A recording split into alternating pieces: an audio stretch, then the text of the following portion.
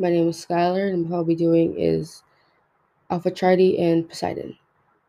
Poseidon is one of the most powerful deities along with his brothers Hades and Zeus, who defeated Cronus together.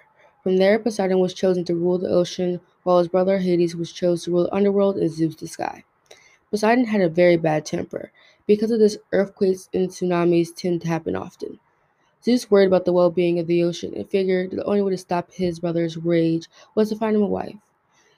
That's when he asked Nereus, former marine deity, to give one of his beautiful daughters to marry Poseidon. Poseidon was soon informed about this. He raced over to meet them. Poseidon found Nereus' daughters all beautiful, but one caught his eye specifically. Her name was Amphitrite. Her hair black as the night made her stand out, but when Amphitrite found out her advantage, she swam the deepest part of the ocean. Poseidon searched all over the sea, but could not find her. This made Poseidon even more tempered and caused even more storms. Zeus became very upset with the situation and called Amphitrite's mother to reveal her whereabouts.